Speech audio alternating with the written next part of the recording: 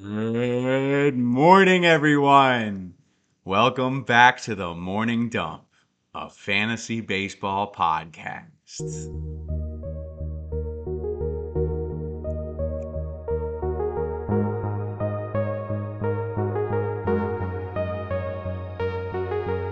I'm fired up as I just realized that last week's episode was the 10th episode of the show. So I just want to give a shout out to everybody who's tuned into the show so far, reached out for advice, sent me your fleeces, and been enjoying the baseball season with me. Especially you guys out in Brussels, Belgium. I see you. I've been having so much fun with this show. If you've been with me from the start, you know how sentimental it is for me. Doing this in honor of one of the best friends I've ever had. Thank you, and spread the word if you've been rocking with my advice. So let's kick off the week 3 show, as we always do, with some highlights from recent action.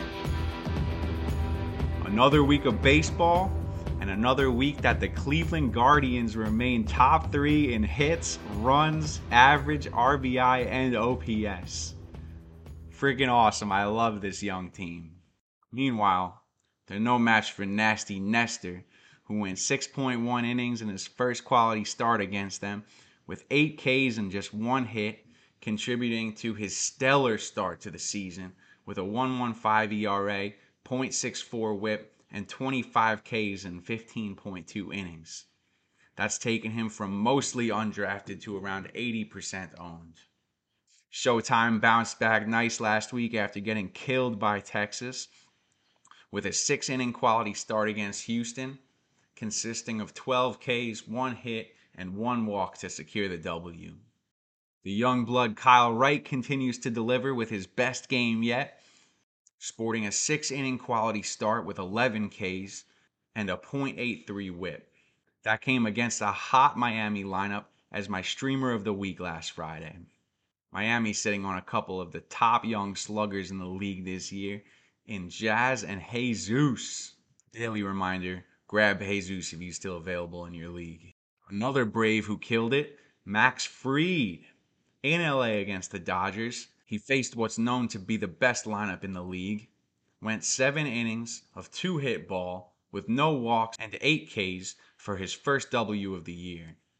That's more like the guy I picked to lead the league in ERA this season. Speaking of Braves versus Dodgers, in his first game against his former squad, Freddie must have been feeling some type of way as he launched a home run in his first trip to the plate against them. And to cap off recent news, heading into this past Saturday, the most runs scored by a team in a game was the Padres with 12 on opening day. Well, 2 teams scored 13 runs on Saturday, Detroit and Seattle, but both were largely overshadowed by the ridiculous 21-run outing by the Cubs. Shout out to Suzuki, slashing 372, 517, and 721 so far this season. Looking like a steal in drafts. Now on to the streams of the week. Monday 425. Full disclosure, I don't recommend streaming anybody this day. Most leagues have limited moves per week. You got lots of aces pitching this day. Scherzer, Burns, Buehler, Bieber, Rodon, Berrios, Eovaldi. It's an off day with very few streaming options. I wouldn't run Freeland against Philly or Lorenzen against Cleveland. But if you're itching for some action, an interesting pickup and long-term hold could be Merrill Kelly at home against the Dodgers. He's 56% owned in Yahoo and 46% on ESPN, and he's been excellent so far this season. Through 3 starts against San Diego, Houston, and Washington, he's gone 15.1 innings, only letting up 1 earned run with a 1.17 whip and 18 strikeouts. He'll have a 2-start week facing St. Louis on Saturday. On to Tuesday, the 26th, a back-to-back streamer of the week, Josiah Gray, at home against Miami. He's 44% on Yahoo and 28% on ESPN. After getting beat up by the Mets in his opener, he's settled in quite nicely, facing Atlanta and Arizona in his next 2, putting up 10.1 innings pitched, only 1 earned run, 13 Ks, and under a 1 whip in both outings. With a few more starts like that, this guy could be a fixture in your fantasy rotations. I recommend getting in now before that ownership percentage skyrockets. He's looking at a 2-start week also, facing San Fran on Sunday. Wednesday. For the record, Mackenzie Gore is pitching against Cincy. He's 59% owned on Yahoo and 46% on ESPN. But a lesser owned pitcher who I feel deserves some attention and is my streamer of the day, Paul Blackburn against San Fran. He's 29% owned on Yahoo and 28% on ESPN. In each of his first 3 starts, he's gone 5 innings pitched with 14 Ks, a 1.8 ERA, 0.8 whip, and 2 wins. After performing so well in those matchups, 2 of which were against Toronto and Tampa, I'm interested to see what he'll do against San Fran this week. Thursday, we're going back to Jameson Taillon at home against Baltimore. He's 37% on Yahoo and 23% on ESPN.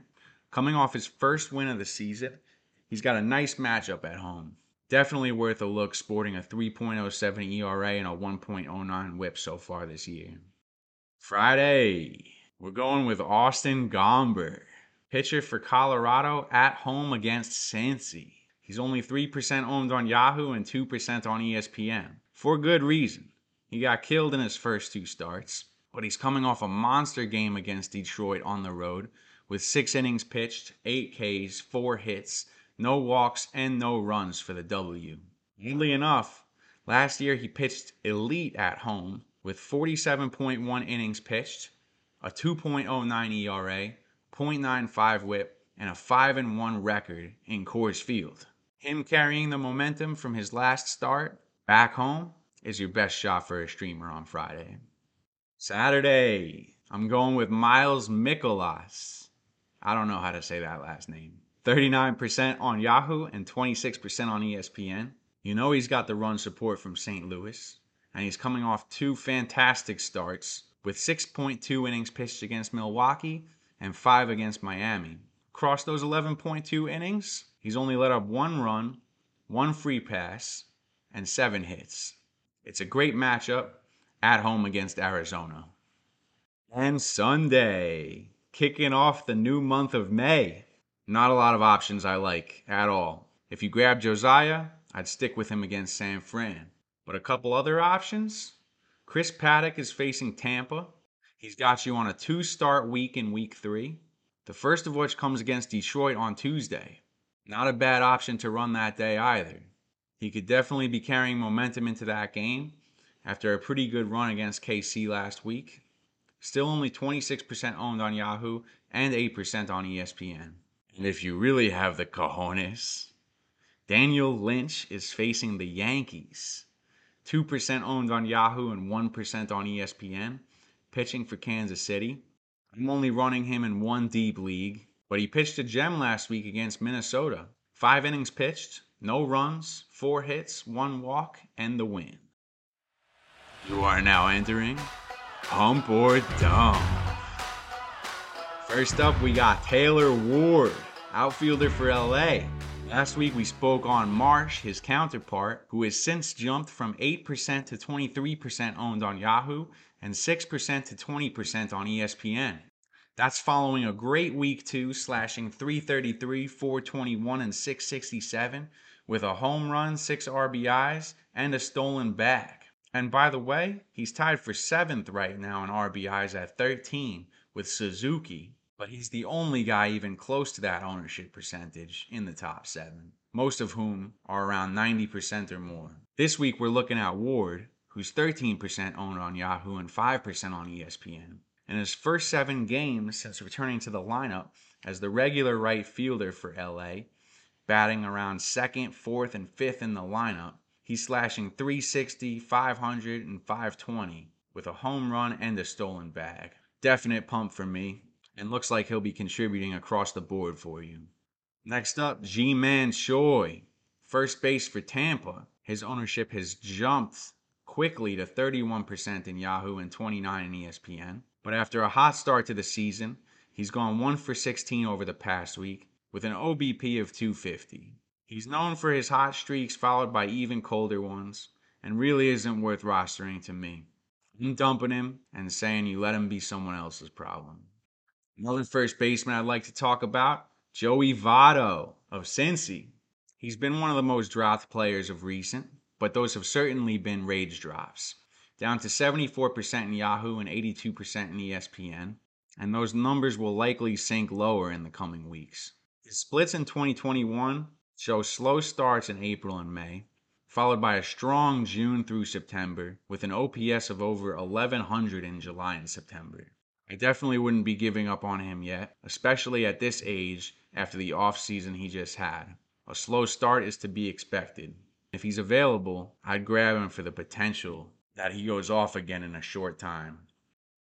Next up, Jorge Mateo. At second base, shortstop, and outfield eligible for Baltimore, with an ownership percentage jumping to 19 in Yahoo and 8 in ESPN over the past week.